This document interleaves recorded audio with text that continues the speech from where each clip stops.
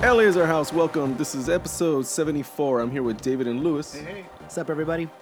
And this is Bobby. We're back with no Galaxy news at the moment, but we have lots of USA updates. Lewis, you want to start us off with that? Well, actually, I'm going to send it to David because he actually attended the Galaxy 2 game. Oh, that's true. And he got a word in with head coach Kurt Arnolfo and former goalkeeping legend Kevin El Gato Hartman. So I'm going to go ahead and let David take over and tell us about what his experiences content there. you're bringing. That's what I do, man. I occasionally do something that doesn't include you guys, and I bring back little nuggets of information. But I just want to say, hey guys, I'm really excited that it's starting to feel more like summertime. It's actually still daylight outside. Starting to feel like summertime. I like the song. It's actually still daylight outside, and we're recording. It is. So part of that has something to do with me being off of work today, and actually being home early. But also, you know, it's maybe about an hour before we normally record. But anyway. Well, I'm actually glad we're doing this because we're hitting it right before the heat wave comes in. Yeah, starting for sure. tomorrow. So, whoo, yay! All right, so let's get started. I attended Galaxy 2 versus Colorado Springs. Colorado Springs Switchbacks, which I think was hotly contested over at the Rad Squadcast and on Twitter, whether or not it was a sex position, but Or a USL team. or USL team. Mainly, I want to put it on Front Street that although I attended the Galaxy 2 game, it wasn't for specifically to go see Galaxy 2. It was Cosmo's birthday party. So, yeah, if anybody heard our episode prior, they knew that was your intention. Right, yeah. And so right away as we walked up, we saw Cosmo. Everybody got to take pictures with him. We gave a lot of hugs. We signed his birthday card on behalf of... I signed his birthday card on behalf of all of us. Well, thank you. And we got to see him just lots of shenanigans with the other mascots that were in attendance. Bailey, the Kings mascot, Chuck the Condor from the Clippers, and Kingston, the lion or cat. I actually don't know what he is, but he is the mascot for the Ontario Lions Reign. are cats, but yeah. Yeah. He looks like a snow leopard, but I don't know. Anyway, happy birthday to Cosmo again, but let's get to the actual Galaxy stuff. LA Galaxy 2 versus Colorado Springs Switchbacks. So, Galaxy 2 lost 2-1 in this game, but Justin Dillon, who is one of the guys that excites people when they watch the team, scored his first goal for Los Dos. So that was good. That was positive. Tough result for Galaxy 2. They're not doing so well. I think they're in like 14th place or 16th place in the USL standings. We got to remember that a lot of the players that were originally supposed to be on the Galaxy 2 squad were moved up into the first squad because of all the injuries that they sustained. So they lost Bradley Diallo, they lost Nathan Smith, they lost Dave Romney. Well, I think Dave Romney probably would have been on the first team anyways as a sub. Yeah. But they lost a lot of players to the Galaxy first team. So, that's probably part of the reason. Right, yeah, it could be that. So, just to start it off, I did get to talk to Kurt Arnolfo. I did see Pete Vianis, and I also talked to El Gato Hartman, but I'll start off with Kurt Arnolfo. He initially, he came over probably about 20 minutes into the game and started watching the game. I came over to talk to him. I let him know that I was from LA is our house, and I let him know that we do a podcast and just the whole spiel. Haven't we done that to El Gato like 3 times? No. This is an Alpha. This is an Alpha. And as I said that, he kind of it was weird. His demeanor kind of changed a little bit from like, oh, this is a fan to like, oh, this is somebody who like actually wants to talk to me about the game. I first congratulated him for the road wins, and I let him know that that we were very impressed with. And Lewis had no confidence. And it's like, you should have heard our shows, man. We were just trashing you. And to be honest with you, we can't believe you made it out of there. It was motivation. It was motivation. So thanks for proving us wrong. Yay. To be fair, I did tell Steve Sampson that he was fired immediately after winning the U.S. Open Cup. That's right. I don't remember that. Anyway, Anolfo did say that he basically said, "Look, man, we're a fucking good team. We just have been a little unlucky," and I let him know that A little unlucky. some of the younger guys were coming along, and I told them, you guys have had a bunch of injuries, so a lot of that is understandable. He did go back to losing Leggett and losing Jones. Was that unlucky? I asked him about, well, the thing is I asked him about Giassi. Okay. And I was trying to find a way to bring it up in a way that wasn't too combative, so I actually got a good answer out of him. So I brought up Giassi, and almost immediately he was like, "Look, we're treating Giassi as if he was in preseason. And that's, he missed the preseason, and that's the stuff that you work out at that time. You work that stuff out in preseason. So they're indeed trying to play him back into shape, which, of course, we all know has not been working. But I did find it interesting that he did say that they were trying to play him back into shape. I didn't want to take up too much of his time, so I wish him luck against Houston, and I moved on. So what do you guys think of the little tiny shreds of nuggets that I got from Anolfo? So commenting on I want to comment on the Giassi thing. I think it's interesting. I can understand why he's saying that they're treating him as if he's still in preseason form, but preseason kind of lasts all of 4 games, and he's had twice as many games since he's returned. It's been a long run. It really has. I think. I mean, I could be wrong, but I feel like he's had more than enough time to get into shape, to find his rhythm and his footing back. It really does seem that he's just out of place with the team. I think that by this time he could have and should have already, got it going. Maybe not quite as far along as the others who are well into mid-season form, but I think you should have seen some sort of improvement from Giassi Zardes at this point in time. And then you gotta ask yourself, like, well, how long are you going to give this guy and treat him as a preseason, I don't know, I don't even know what I call that, project or whatever. Yeah, I don't know what you. I don't know what you would call that. Like, and when do you say, this guy is ineffective? This guy is not, doing anything. We are playing with 10 men here. When do I go ahead and just change a formation or bring in another player and give them a shot to see if they're more effective? Because again, this is something that we talked about in the last couple of weeks. We feel like Giassi's time is up at this point. I think everyone feels that way. Yeah. Or a lot of people feel that way. Getting back to Galaxy 2 stuff, I got to tell you guys, being at the Galaxy 2 game, it felt like a high school game. Like, it was very social. Like, you could literally walk up to players and start talking to them if they weren't on the field. You didn't have to go sit in the bleachers. A lot of people were standing at the perimeter of the fence, from the track field. It's very accessible, which I really liked, and there's such a more relaxed atmosphere. Probably because it's not really, the stakes aren't that high. It's USL and it's Galaxy 2. More like development than anything. Right. Yeah. And one thing that I did like. Was that the Lars guys that were there? What they tend to do is they pick somebody at the games and just start giving them a hard time.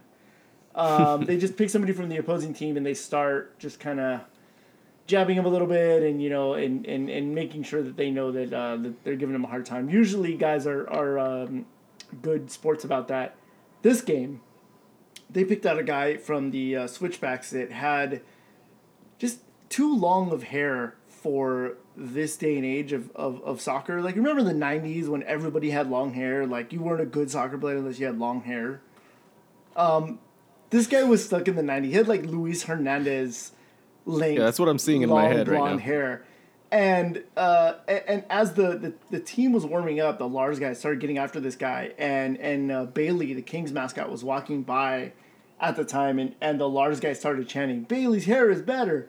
Bailey's hair is better!" And so Bailey stopped and just started swaying back and forth, just kind of dancing in front of this guy and giving him a hard time and like flipping his hair a little bit. It was great. It was great. A few minutes after that, Chuck the Condor walked by. And they had been giving, Lars again was giving this guy a hard time because they were yelling at the coach, like, "Hey, coach, he's not going all the way to the corner. He's not warming up hard enough." And so Chuck the Condor came by, and they're like, "Hey, Chuck works harder than you do." So what did he do? He did a handstand and was basically taunting this dude from the Switchbacks. Nice. It was great. So again, so much fun. Go to a Galaxy 2 game. Bobby, I have 4 tickets to Galaxy 2 versus Phoenix Rising. Now, Phoenix Rising is going to be a popular game because guess who plays there? Anybody? Nobody? Oh. Nobody? I know. I just don't want to say Yeah. it. Yeah. Didier Drogba. Yeah, I know. He just made his just first made goal his with debut. them. Yeah. He made his debut Yeah. in his first goal, much like he did in Montreal. So I have 4 Yeah. tickets to that, so I think we should attend. That'd be fun to go. Yeah, I Yeah. think we should go to that game for sure. That should be a good time for everyone. Awesome.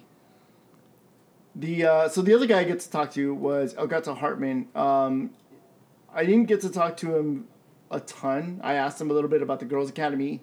He said that he's trying to fill up vacancies, and they're just getting one of their fields renovated. There's $1 million renovation happening at one of the StubHub center fields. They're putting in turf for the Girls Academy. So that's good. But again, Gato and Curtin Alpha were very gracious to take a couple minutes and talk to me. And I'm sure they never heard of the podcast, so that's that. Even though Gato does follow, that's great. Gato does follow us, and he did Yeah. respond back to my tweet about that. So that's cool. Yeah. Very cool of him. All right, Yeah. so guys, before we get into the U.S. national team, I did want to ask you, the Zlatan rumors, they creep their way back up again. What do you guys think? I've already kind of said my piece about the possibility of Zlatan coming to LA, a couple months back. I think it kind of furthers my argument that after the knee injury, why would you take a risk and sign this player at 35, 36 years old, who wouldn't even be ready until next season? So we need somebody right now. We need a striker. I think a few names have surfaced since then, but at the time when we're talking about would you rather have Zlatan or would you rather have Chicharito, I had made the argument for Chicharito for several reasons. But now that there are other rumored targets out there, I want to say that Benedetto is right at the top of that list, and Gignac is probably right below him. And I would probably target those two guys before, or I would want those two guys before Chicharito or Zlatan at this point. I think Zlatan is actually an afterthought. I don't even think we should make a play for him at this point with his injury. After the injury. Yeah. It's But he's not human though. He's Zlatan, so it's not like he stands with the rest. that's what people were trying to argue. That's what his doctor's trying to argue. To me, it seems like if we can get, like, to be honest with you, and I may have said the same thing about Steven Gerrard, if we can get Zlatan for Tam, hell yeah, I take Zlatan in a second. That's not We happening. ain't gonna get him for Tam. I don't think that's gonna happen. Not even in now. Not in a million years. I think that's a Yeah. lock that Bobby is actually going to win. You know what? Fuck you. But I'd rather go for the the younger side. Benedetto is probably at the top of my list, and Gignac, of course, I would take him. I don't know what the possibility of Gignac coming, but I think that the $10 million offer that the Galaxy supposedly have on the table for Benedetto is something that would be very, very good for the Galaxy. I would take him in a heartbeat. All right, well, So do we get to it? Just go let's for it. talk about the U.S. men's national team. So World Cup qualifying resumed. And Yes. USA played against Trinidad and Tobago. They played to a very, very comfortable 2-0 win. Trinidad did have a few chances in the beginning, in the first, I would say maybe, 15 minutes? I think it was a pretty shaky start to the game. I think once the United States settled in, they certainly got their chances. I think they probably had a good solid maybe like 20 minutes where they could have scored the opening goal, but were unable to, finish. This game went about as expected for me. I was not expecting another performance like the one they had against Honduras when they won 6-0. I think that it was you were going to face an opponent that was probably going to park the bus. I think that little bump of a new head coach seemed to have, it wasn't going to be as high, so you weren't going to have. I wasn't really expecting that type of a repeat performance. I thought that they would struggle a little bit, but ultimately they would come out a winner. I thought maybe as a cheap excuse, probably overlooking this game into the game that everyone had circled 3 days later, which I thought was a mistake because I figured this was your must-win game. You had to win this game at all costs. Yeah. Well, you couldn't lose this. Yeah, there one. was no way. I mean, even a draw would just be not that would be not catastrophic, but it would have been very bad. It would have been in terms of a loss. Yeah. Yes, considering the fact that they were playing against the weakest opponent in the Hex at home, there's no way that you can afford to lose this game. You needed all 3 points here. You need that from here on anyways. But no, at the end of the day, it was a good, solid 2-0 victory. Our golden boy, Christian Pulisic, with both the goals, Yes. he continues to prove that he's the real deal, that he's,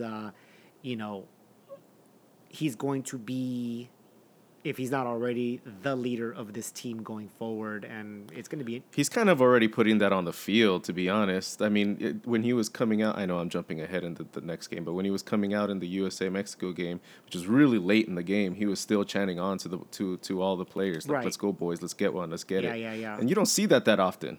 Yeah. Not like that. Not like that, Not that. For an 18-year-old who's still relatively new to the team compared to some of the other veterans on the team, he's definitely he seems to be a vocal leader. The one difference that I see in him that I personally like, and I may be wrong, we'll see what the future tells, is that he seems really welcome to put that weight in his shoulders. That's something that Landon didn't really enjoy doing. So I'm really looking forward to that.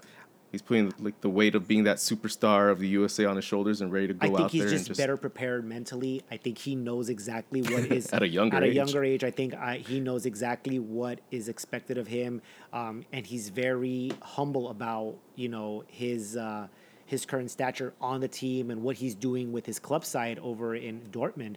I'm sure he knows what the hype is, and he's handling it very well. He doesn't have an ego.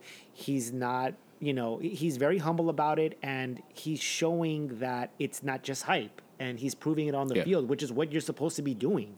It's not all talk. It's not all hype from the media. He's actually backing it up to this point. So that's something where he's just way ahead of many players that, have had similar hype in the past. Way ahead than most of the prospects that a lot of people have jumped the gun on. I don't think he is considered, for me personally, I don't think he's considered a prospect anymore. I don't think you can say this is the future of U.S. soccer. He's currently playing on the team, making a difference. He is the present. No, So he is the gift to all of us. Yes. To all of us soccer fans. I got to ask you guys, though. I mean, I know I'm sure that there were a lot of nervous people when the halftime whistle blew, when we were not winning this game yet. It was still a scoreless draw. Were you guys at all, getting, nervous and antsy at the fact that, oh my God, we may not win this game? Well, we're talking about Trinidad Tobago, right? Of course, yes. Yeah, so this is where I agree with you, where I didn't feel like they were playing that well in the first half or really just overall in the game. I think Pulisic really pulled it out for us. We could have ended this game in a draw, I believe. For me, I wasn't that impressed with what I saw on the field in that game, and I wasn't happy with it. Given the lineup that we got from this game, I felt like this was the typical USA trot it out and get a win, but it's not going to be spectacular.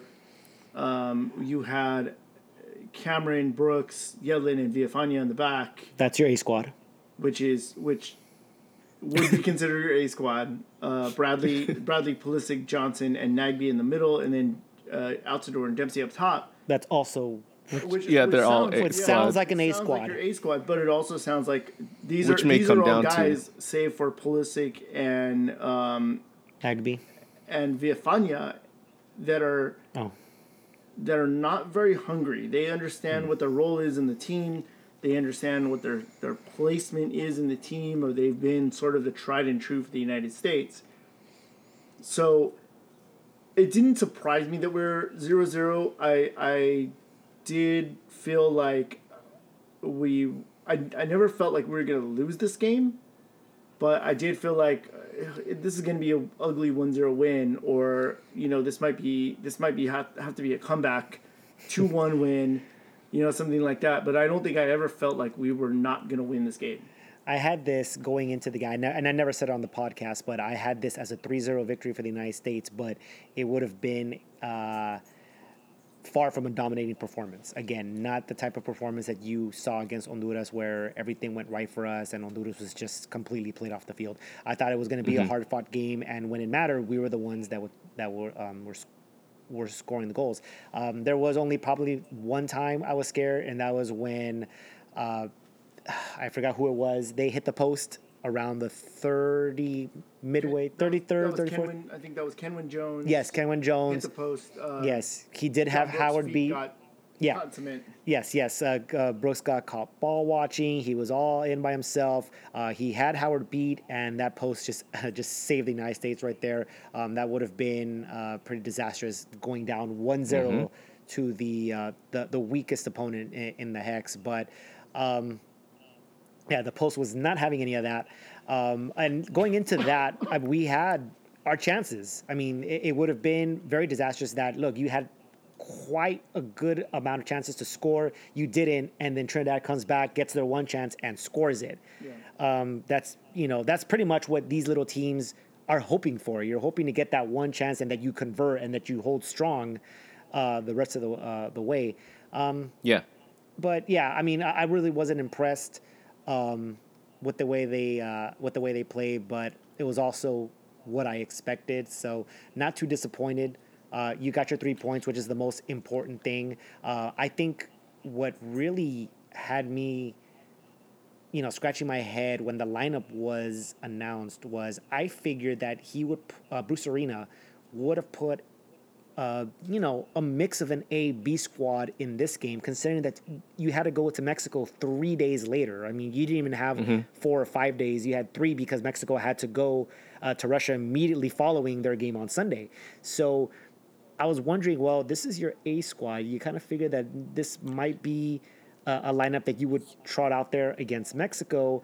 How are you going to play these guys another 90 minutes in altitude on 3 days rest? Yeah, after that game, thinking in those same lines, I didn't have much confidence in how we were going to turn out. I wasn't sure. I thought maybe you would have seen maybe like a Jordan Morris in this game. I thought maybe you would have seen a Bedoya in this game, even though he probably shouldn't even have been on the field to begin with. I thought maybe those players would be the ones that will be starting against Trinidad and save your big guns for the Mexico game. But, Well, We were all fooled. that was But it all turns out this was a whole grand plan Yes, of it was Arena. part of the plan since day one of training camp Yep. that he already knew the lineups he was going to use, minus an injury games. somewhere in training. That he knew exactly which lineups he was going to use for both of these games, and good for you, Bruce. well, and, Yeah. and for a little while, Yes. that was the controversy of on Twitter for about 10 minutes of Bruce changed. All Bruce, the big changes. Yeah, Bruce says he's going to make 7 changes to the lineup to the starting 11 from the first What a from the first spectacle. game, and everybody went freaking crazy. Yeah. Yep. And Because that Yeah, is because huge. you had to wonder, wait a minute, what 7 are you going to change? Because you figured that's a lot of players. that's a lot. That's more 7, than half it's your the team. players. Yes. It's the Yes. I mean, it's just, it was kind of uncanny. So do we just go ahead and get into the Mexico game? Oh yeah, Yeah. I think it's important to talk about it. So we haven't so let's go ahead. forgotten anything, right? From the last game, we mentioned one everything. memorable thing that came out of the Trinidad and Tobago game, and that was Alejandro Bedoya coming on the field and immediately slipping and falling on his face. and that sums up Bedoya's U.S. men's national team career Yeah. in Oh, about man. 10 In about seconds. 10 seconds, yeah. All right, so let's So go ahead mean, and get into so the game mean. that we all want to talk about. I'm sure everybody else wants to hear about. The United States plays against Mexico in their second World Cup qualifier, going into the dreaded Azteca and coming away with a 1-1 draw, only the third time in history that they've ever pulled that off. And I got to tell you right now, with absolutely no bias, this was by far the best game the United States has ever played in the Azteca Stadium. Yep, 1,000%. Even better Yes. than the 1-0 win in the friendly. Yes, definitely. 100% better. No, yeah, we looked very good. I think for the first time, you can say that this was. I'm sure I'm going to get called out for this. I'm sure I'm going to get laughed at. Madam Serrano, I'm looking at you. This is pretty much an even game. It was an even game. I know a lot of Mexican fans. Crazy. Well, hold on a second. I know a lot of Mexican fans are going to say that the United States got lucky getting out of this game with a tie, and that Mexico absolutely dominated this game.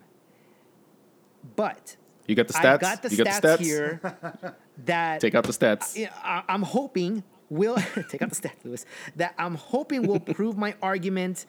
So when you think of dominance in soccer, you're pretty much the first thing you're going to think of is ball possession. How much time did you have with the ball? And most of the time, this is correct. If you have the ball and your opponent doesn't, chances are you're going to win the game. It isn't always the case, though. And I will bring up the Galaxy New York game that was played a month ago when they first started their road trip. The New York Red Bulls had 65% of the possession, but the Galaxy absolutely dominated this game from start to finish. So it doesn't always work out that way. Now, I'm not saying that the United States dominated Mexico. That's not true at all.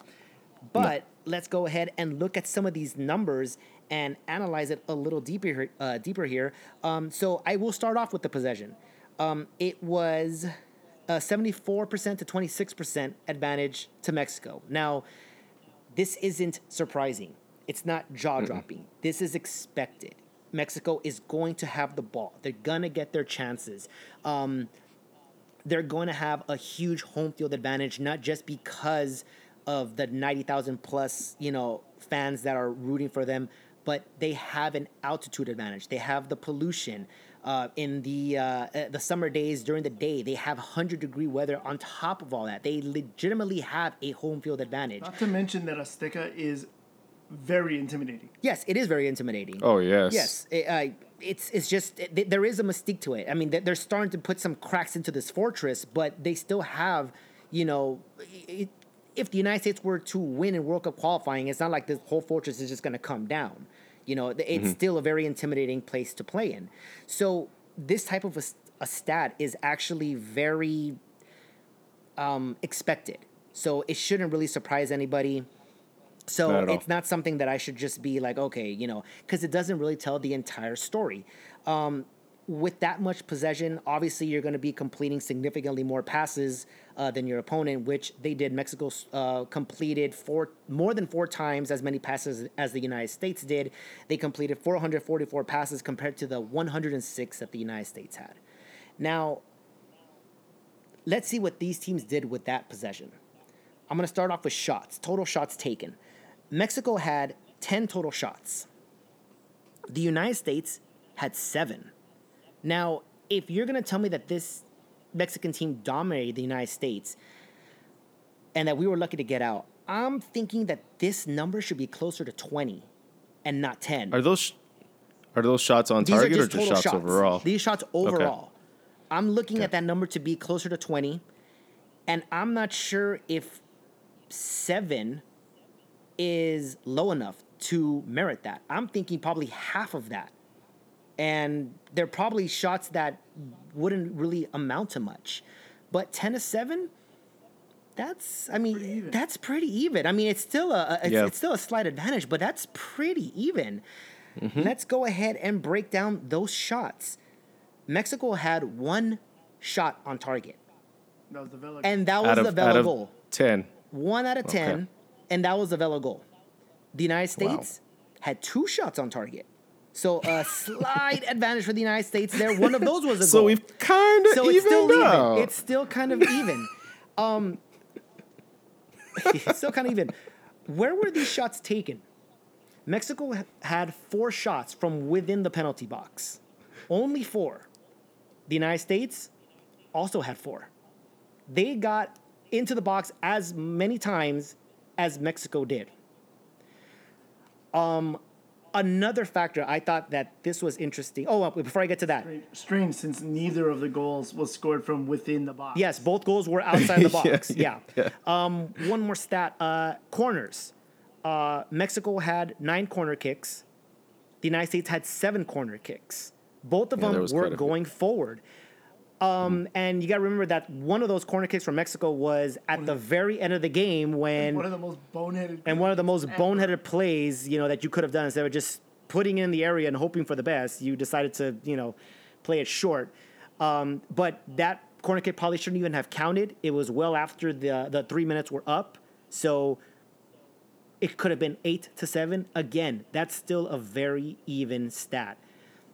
Mm-hmm. Saves. Memo Ochoa had 1 save in this game. And truth be told, I actually don't remember what that save was. I don't remember whose shot he saved there. I think it was on Pulisic. No, Pulisic had 1. He took 1 shot and he shot it wide. So he didn't say that. I have no idea where that save came from. But it does say that he had 1 save. Brad Guzan, 0. Brad Guzan had 0 saves. Now, this is not a knock on Brad Guzan by any stretch. If anything, this is a knock on the Mexican offense and all the praise in the world to the 7 players in front of Guzan. Yep. Mm-hmm. So you might have had a 3-1 advantage in possession, which is a lot. But you were just as dangerous as your opponent. You guys were even as far as how dangerous you looked and how what you did with that possession. So yes, this game was even. None of this sounds like domination to me. None of this sounds like domination for either team. I think either one of these teams could have won this game. Had Mexico won the game, I think it would have been a fair result. If the United States had won the game, it would have been a fair result. But Bruce Arena and the United States came out and they had the perfect game plan because as the stats show, Mexico was not dangerous at all. They had the 1 shot that went in, and I think only one other instance that kind of got me, and that was the Chicharito chip. Yeah. That was the only other time. You can't tell me that the United States got lucky when Brad Guzan did not have to work. Mexico did not make the goalkeeper work. In other previous games, and you tell me, the United States got lucky to get out of there with a point? Yeah. Howard kind of saved our asses. Different games. Yeah, he saved our asses. He came up with save. When your goalkeeper has 0 saves and you lose the game, that's a testament to that team and that defense. And here's the thing. Here's where I feel vindicated. The team talked about how well prepared they were for this game. They talked about how they practice it from day one coming into the camp.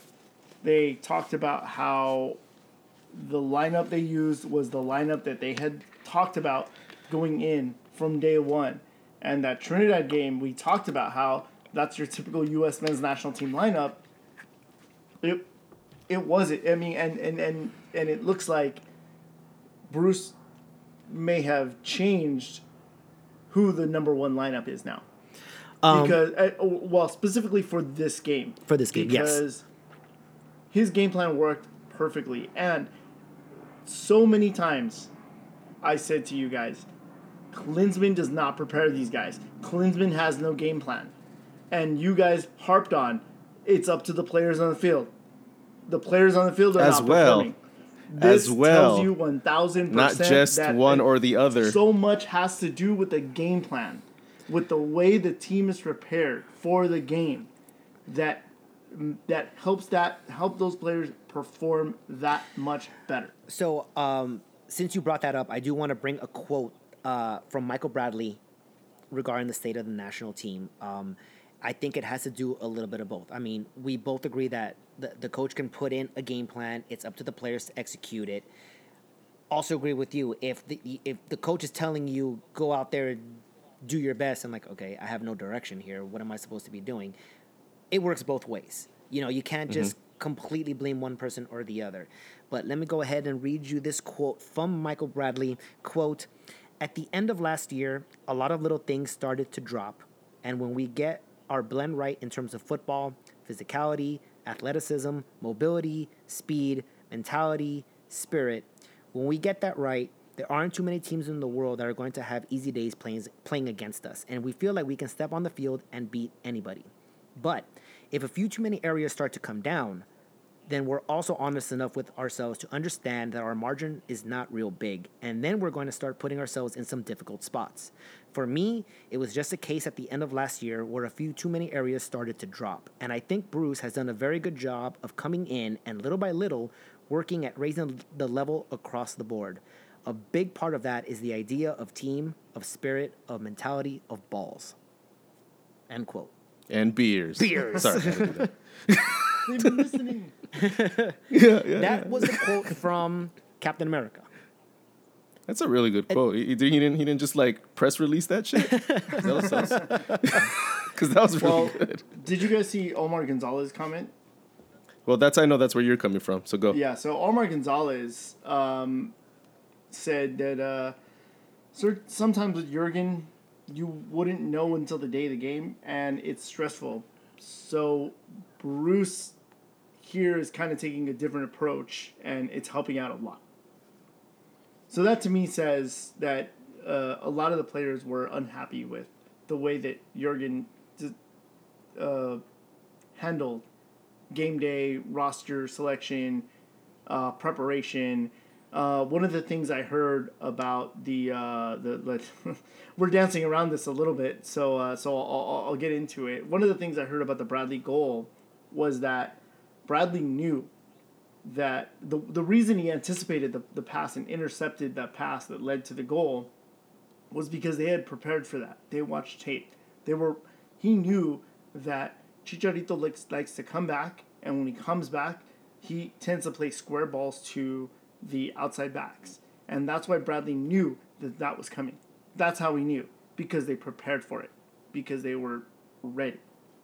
And then it led to maybe one of the best goals ever scored by the U.S. national team with an absolute golazo. You guys can never, ever, ever, ever take this one away from me. Well, Bradley. Okay, look at Holy so we crap. can never specifically take a golazo away from you. We can tell you when you're wrong. That's different. But no, definitely for me, this is a definite golazo. I mean, this was more of a wonder goal. Like for me, it was huge for me because it was one of my best U.S. men's national team goal like ever. And then maybe because also so early in the game and then against Mexico and in Azteca and the way he did it, the intercept and the lead into that shot. Oh my God, it was just so beautiful. Just the idea of Michael Bradley, who given And his watching Ochoa fall back on his ass, Yep, I love given that his too. long history, given his long history of coming in as the coach's son, being being the recipient of nepotism, coming back, going around to Europe, being considered just okay, coming back to Toronto, and being seen as taking the easy way out. To come out and do something like this, there is no question that in the moment, in the stage, that is absolutely world class. Yes, it definitely was. Oh, I absolutely. will say this though, as far as the importance of a U.S. goal, I don't think it's the top one. No. There are Importance? No, there are, but and I think my there favorite. was there was a little debate on Twitter when someone said this is one of the best goals ever scored, and people started talking about the Landon Donovan goal against Algeria. They're talking about Paul Caligiuri's goal against Trinidad and Tobago in 1989. There were a lot of many other goals, which I agree with, by the way. These are much more significant, important goals. What we are talking about is the beauty of the goal, the way it looked. Mm-hmm. And I don't think there was a sweeter looking goal than that one. Landon Donovan against Brazil in the 2009 No, I go for this Confederation one. I still love this one more. Cup. Because it's against Mexico. Because it's against Mexico, exactly. No, it was just Right. a Watching Ochoa it was fall just in his beautiful. eyes, I mean, yeah, but it yeah. I mean, But it was by it was that logic, I would even beautiful put the and McBride goal in the against Mexico in the 2002 World Cup. I would probably put that one as I love the Donovan one. and the Donovan one too. Yeah. So that's what we're talking about. Not the importance, but rather the beauty of the goal. And to be fair, I want to get back into the game a little bit. The Velo goal was also very good. It was a very Oh, yes. it was a very good Yes. goal. It was a very good counter, very very well executed counter. Oh, the counter was a very good Yes, counter. very yes. beautiful counter. I got to give credit where credit's due. Vela hit a really good shot. Good recognition from Ochoa to good- see the outlet yes. quick. Yes, good job by Chicharito to play it into Vela. It was a very perfectly run counter. It was probably one of the few mistakes that the United States defense made, and it was in transition. A couple things could have prevented that. I think I forgot who it was. It was in the middle. I'm not It sure. was Acosta. Was it Acosta? It was, Okay. It was Kellen Acosta came to challenge and Chicharito basically Yeah. beat Okay. him. Yeah. So I mean, good on Chicharito for that. And then this was a topic of some debate here. I initially, and I still do, blame Beasley for the goal. I think he probably should have stepped up a little sooner, not given him that much space. I think he probably could have put a body on him. Even if he draws the foul, it'll give you time to regroup and then cover the set piece. No, at that But- point, giving a foul in that area is too dangerous. I think it is dangerous, but I think, like, again, this was, as the counter was, at least for me personally, as the counter was being developed, it was, again, the other time, aside from the Chicharito chip, that I said, where I felt in danger of being scored on. And so Yeah, because he wasn't challenged yeah, and yet. Like so- he so still had the ball. I It was- still blame Beasley that he probably should have stepped up a little sooner, probably. But then when you look at the replay, you had Jeff Cameron, who probably could have stepped in front of him as he was cutting inside. You had Acosta, who could have, who did come back It was- and could have it was stepped those up two. and cut him off as well, and tried to at least make the shot a little bit more difficult. You know, make him alter his shot a little bit, because he basically had a clear shot on goal. yeah. But that was one of the few mistakes that the U.S. defense made. And another thing that I wanted think- to point out was also a topic of debate that I saw on social media was it started off when we had a corner kick, and we had a pretty legitimate shot at scoring a goal here. Bobby Wood, Bobby Wood whiffed couldn't. one. Yeah, he whiffed. He could have turned, and if he put it, he could have got that on frame. You know, that would have been a war. What 2-0. it could have easily have been 2-0, but he whiffed. Ochoa gets the ball, and it starts the counter. Now, people were talking about that it was a mistake to bring that many numbers forward, seeing as how dangerous Mexico can be on the counter, and they made us pay for it. But what I want to say to that is that I disagree with that assessment 100%, because if you're the United States part of your strategy, especially with the strategy that you're putting forward against Mexico, where like, look, we're gonna make this as defensively tough as possible, and we're gonna rely on their mistakes and get forward. We gotta make the most of our chances. They're relying on set pieces. One of their strengths is the physicality. They're relying. They want corner kicks. They want free kicks. This is where most of their chances are gonna happen. So, yes, you need men forward if you have a corner kick here. You cannot be scared of a counter because that can happen against any opponent. Granted that Mexico will probably, run it better than, say, a Trinidad and Tobago, but you cannot be scared. And I would run this play 100 times out of 100, and I'm going to say this again, don't at me, Madam Serrano.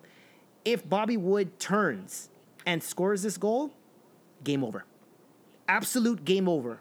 Guaranteed. And I'll tell you why. I'm going by the team that was playing last year, but it's still coached by the same coach. I don't think this Mexican team is mentally tough. And they haven't had too much adversity under Osorio. They've been undefeated throughout all of World Cup qualifying from the previous round and going into the Hex. They're still undefeated. They've had very little resistance here. The only time they had resistance was the Copa America. And what happened? They gave up. Nobody gets scored 7 goals against them unless they want to. Right.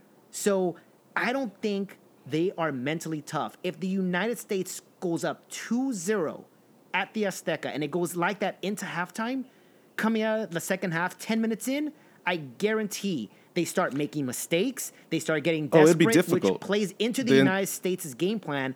And that crowd of 90,000 will guarantee turn against that Mexican team and start cheering. As soon as they come in the States. second half, as soon as they come out in the second half, they'd get booed. If the United States had gone up 2-0, my first move is pull Pulisic. Because they're going after him. Oh, they're going to go. They're going straight for the legs, man. You want to know an interesting stat about Pulisic? Can you guess how many times he was fouled in this game? No. I don't think he was fouled that much, though. 0. He was not fouled in this game. Yeah, I think this is He's more agile a as case shit, though. I think this is more a case of he was man-marked out of the game, more so. But to me, he did have some... He did contribute, although I don't think that the U.S. was trying to play through him all that much. I think that, given the circumstances after the Bradley goal, they were kind of playing with house money at that point. And so they didn't need to really push the game through Pulisic, although he did pop up every now and again. I kind of disagree with that. I think they were trying to play Pulisic, but he wasn't as effective as many people thought he should have been. A lot of people expected to have Pulisic to have this legendary status game in his dominant role in the Azteca and leading the United States to victory. 18. He's got lots of chances to do this again. But he was hinting at it though too prior to the game. If he does score and the United States does win this game, he's vaulted way over Landon Donovan at this point. I guarantee it. And but I think he did what he could. I think there were a couple plays that that he started that could have developed that didn't quite materialize. Including his 86-minute run toward a goal. I swear I saw that ball go in. I saw the goal happen. He didn't do it, but I mean, we would have absolutely lost our shit had he scored that goal. And but one of the reasons that we got so many chances going forward, that we got as many as 7 shots and 4 of them within the box. And that we were able to get so many corners. I think most of the chances inside the box probably came from the corners. Was not just Pulisic, but Bobby Wood. Bobby Wood had one hell of a first half, holding that ball and really waiting for. I mean, very impressive. It was something that I had personally never seen Bobby Wood, at least on the national team. I'm not sure how he does on his club side, but on the national team, his hold-up game was probably the best I have ever seen. And boy, was he showing up Altidore in this game. And I think those two players were probably a big reason why, and Bradley, were one of the big reasons why the United States were able to get up as much as they did in this game. And I got to give all the credit in the world to Bobby Wood here because he really just amazed me with his gameplay, at least in the first half. It's hard to pick one single player out of this game that was sort of your man of the match. I mean, because Jeff Cameron. you talk Everybody about was Jeff- you working talk about hard. Jeff Cameron, Yeah. I talk about Jeff played- Cameron because played there were such a fantastic game. he had a fantastic game and he saved a lot of would-be threats, including the final the final cross that led to that final corner kick in the dying moments of the game. It was him who put his foot in front of him. But they had a really good chance because I forgot who it was, but someone came in and just pretty much unmarked, and he had a free cross, and Cameron was there. A couple last-minute headers that he saved as well. He stepped up. He kept. I mean, he's one of the big reasons as to why Mexico just could not get any decent shot off, and why Gusano was not, working too much. It was not challenged. As you said, Bobby No, Wood. everybody stepped as up. you said, Bobby Wood had a great game. DeAndre Yedlin had a fantastic game. Yeah, he did. Paul Arriola did really well. Paul Arriola went in there, and I like Paul Arriola. I was very surprised that he started this game. I figured he would see some minutes because he's played in he plays in Mexico, so he's more familiar with some of these players. I just didn't think he would start. Yeah. And for what they asked him to do, he did his job. I thought he did really well. I thought he did very well. I Yes. also thought DeMarcus Beasley, aside from the Vela goal, Yeah, was man. really good. Old man Bees. He kicks I ass think- still. Did you guys see the picture floating around of Beasley helping the Yes. United States beat England 1-0 In in ni- the 1950 World Cup? I was there. Somebody photoshopped him into that shot of Joe Gation. Oh my god, that's pretty good. hilarious. I thought that Beasley did well on the goal. He did what he could. I think, he could have closed Vela down a little bit faster. But I think what he was trying to do was push him inside for a second defender to come, and that second defender never came. So I can't really blame him for that. But other than that, I thought he put in a lot of work. He did put in a lot of work. Yes, he did. I'm not gonna take that away from And him. of course, Bradley had his wonder goal. We touched on this a little bit, but I have to ask you guys. Some people are calling this the best U.S. men's national team goal ever. We're not talking about beauty. We're not talking about importance. We're talking about the best ever. I wholeheartedly disagree. No way this is the best U.S. national team goal ever. No. But it's definitely in the top 10. Oh, well, of course. I would probably put it in the top 10. I probably wouldn't even be able to come up with 10 goals that were, I could just as... very easily. Really? Yeah. Wow. Joe Gations was one of them, but I think that this goal is going to go down, and it's part of the legend and the Yes. mystique of this rivalry, Definitely. and it's something that Mexico is going to use to kind of pump them up the next time we face off, probably in the Gold Cup.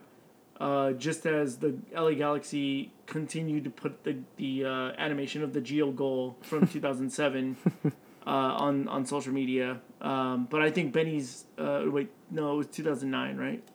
The Gold Cup. 2009. 2009. Yes. I think Benny's goal, the volley goal that's in right. 2007 was probably better than this Michael Bradley goal.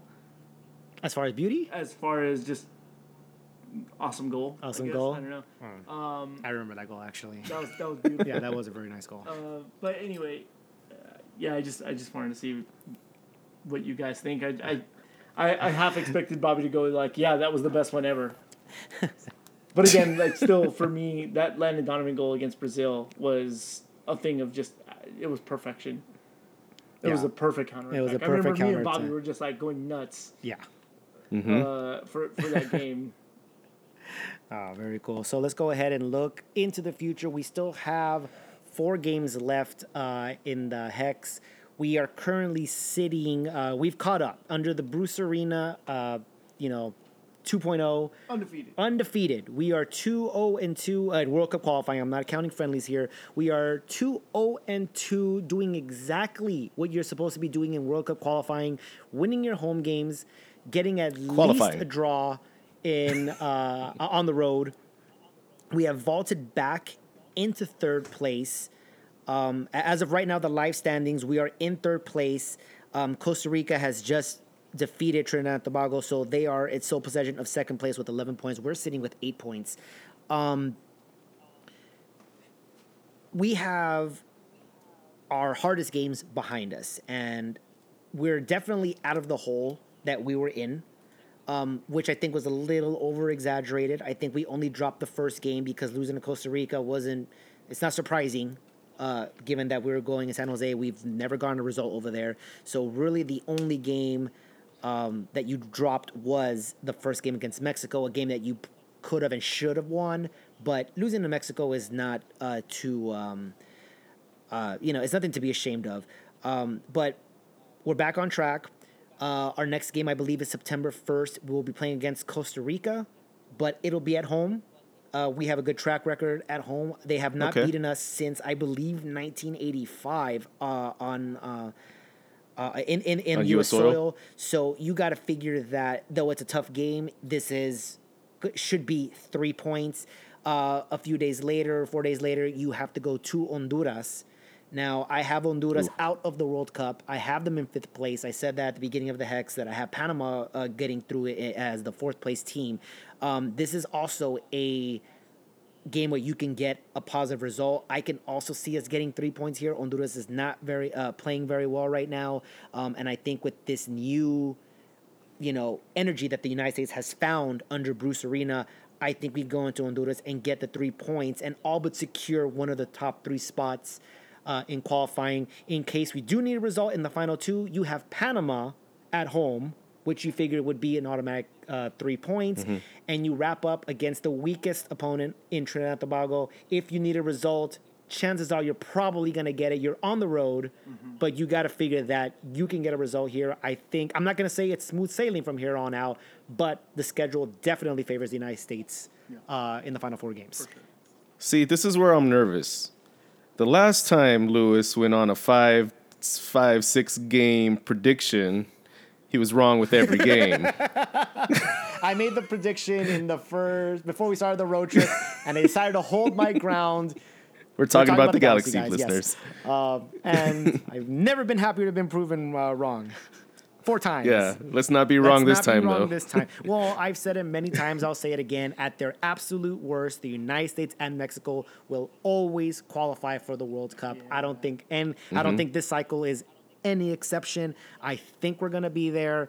And so far, like I said, it looks like we are definitely on pace. The current standings right now in real time, I'll tell you right now, Costa Rica beat Trinidad, and Panama unable to beat Honduras at home. They actually tied 2-2, which is a little beneficial to us because it keeps Panama below us. Had Panama won this game, we would have been in 4th place at the end of this cycle.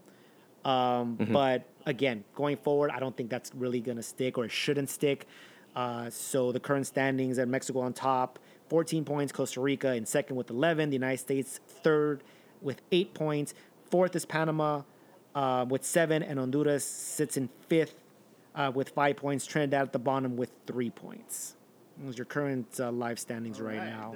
There's CONCACAF World Cup qualifying. So with that, let's not forget that there were MLS games this week, guys.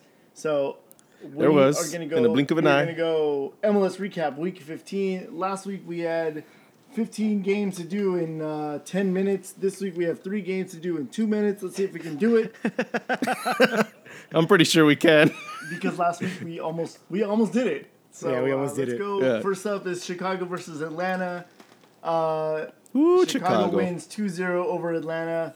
Again, Chicago playing at home. Toyota Park seems to be a fortress for them this year. 12th minute, Villalba from Atlanta gets sent over the top and goes in 1-on-1. You think that Atlanta's going to go up 1-0. He hits a shot, goes 5-hole in the keeper, but it's wide. So 1 minute later, Akam gets behind the Atlanta defense, and I really thought Akam was going to screw this play up. He gets all the way down to the end line. He cuts back. He waits. He takes a touch. He waits. And he feeds it off to Solignac, who makes no mistake and puts it in the back of the net. But they literally closed all his angles. Yeah. I was just so shocked that he still had guys to pass off to. I'm like, he could have really? Those 2 guys are right there. He could have shot, but he decided to just hold it, let the defense, catch up, and just staring at him. It ended up in a goal, so it doesn't really matter. Hold it. Exactly. And then 56th minute, Akam tries to feed Nikolic, but it's just a little bit out of reach. But 59th minute, there's a handball in the box, and Nikolic makes it 2-0, and Chicago wins this game and sends Atlanta home with no points. Man, it's Chicago looking stronger and stronger For real, every game. dude. I think we can all agree that Chicago actually might be legitimate this year, and they might It's all they good. they yeah. and they might and Nikolic, but I think they're going to Nikolic, end their man. playoff drought this year, or at least it seems like it's going to. Good for them. I think so too. I believe it. So. Next up, Sporting Kansas City versus Montreal. This one was kind of a hard-fought game. 5th minute, Bush had to go full stretch to make a save from Benny Feilhaber. Dom Dwyer smacks the crossbar in the 24th minute. Gerso gets played over the top and goes far post to put Sporting Kansas City up. 50th minute, Tim Melia tips Piatti shot over to the post. And then in the 82nd minute, Mancuso chips Melia to equalize for Montreal. In the 86th minute, Chris Duval sees a straight red card. It barely looked like a yellow. Yeah. I think one of the things that kind of did him in was as he crashed into the other player, as the player was falling down, Duval throws his arm out as if maybe the ref saw the elbow and thought it was a dangerous play. But straight red card for him.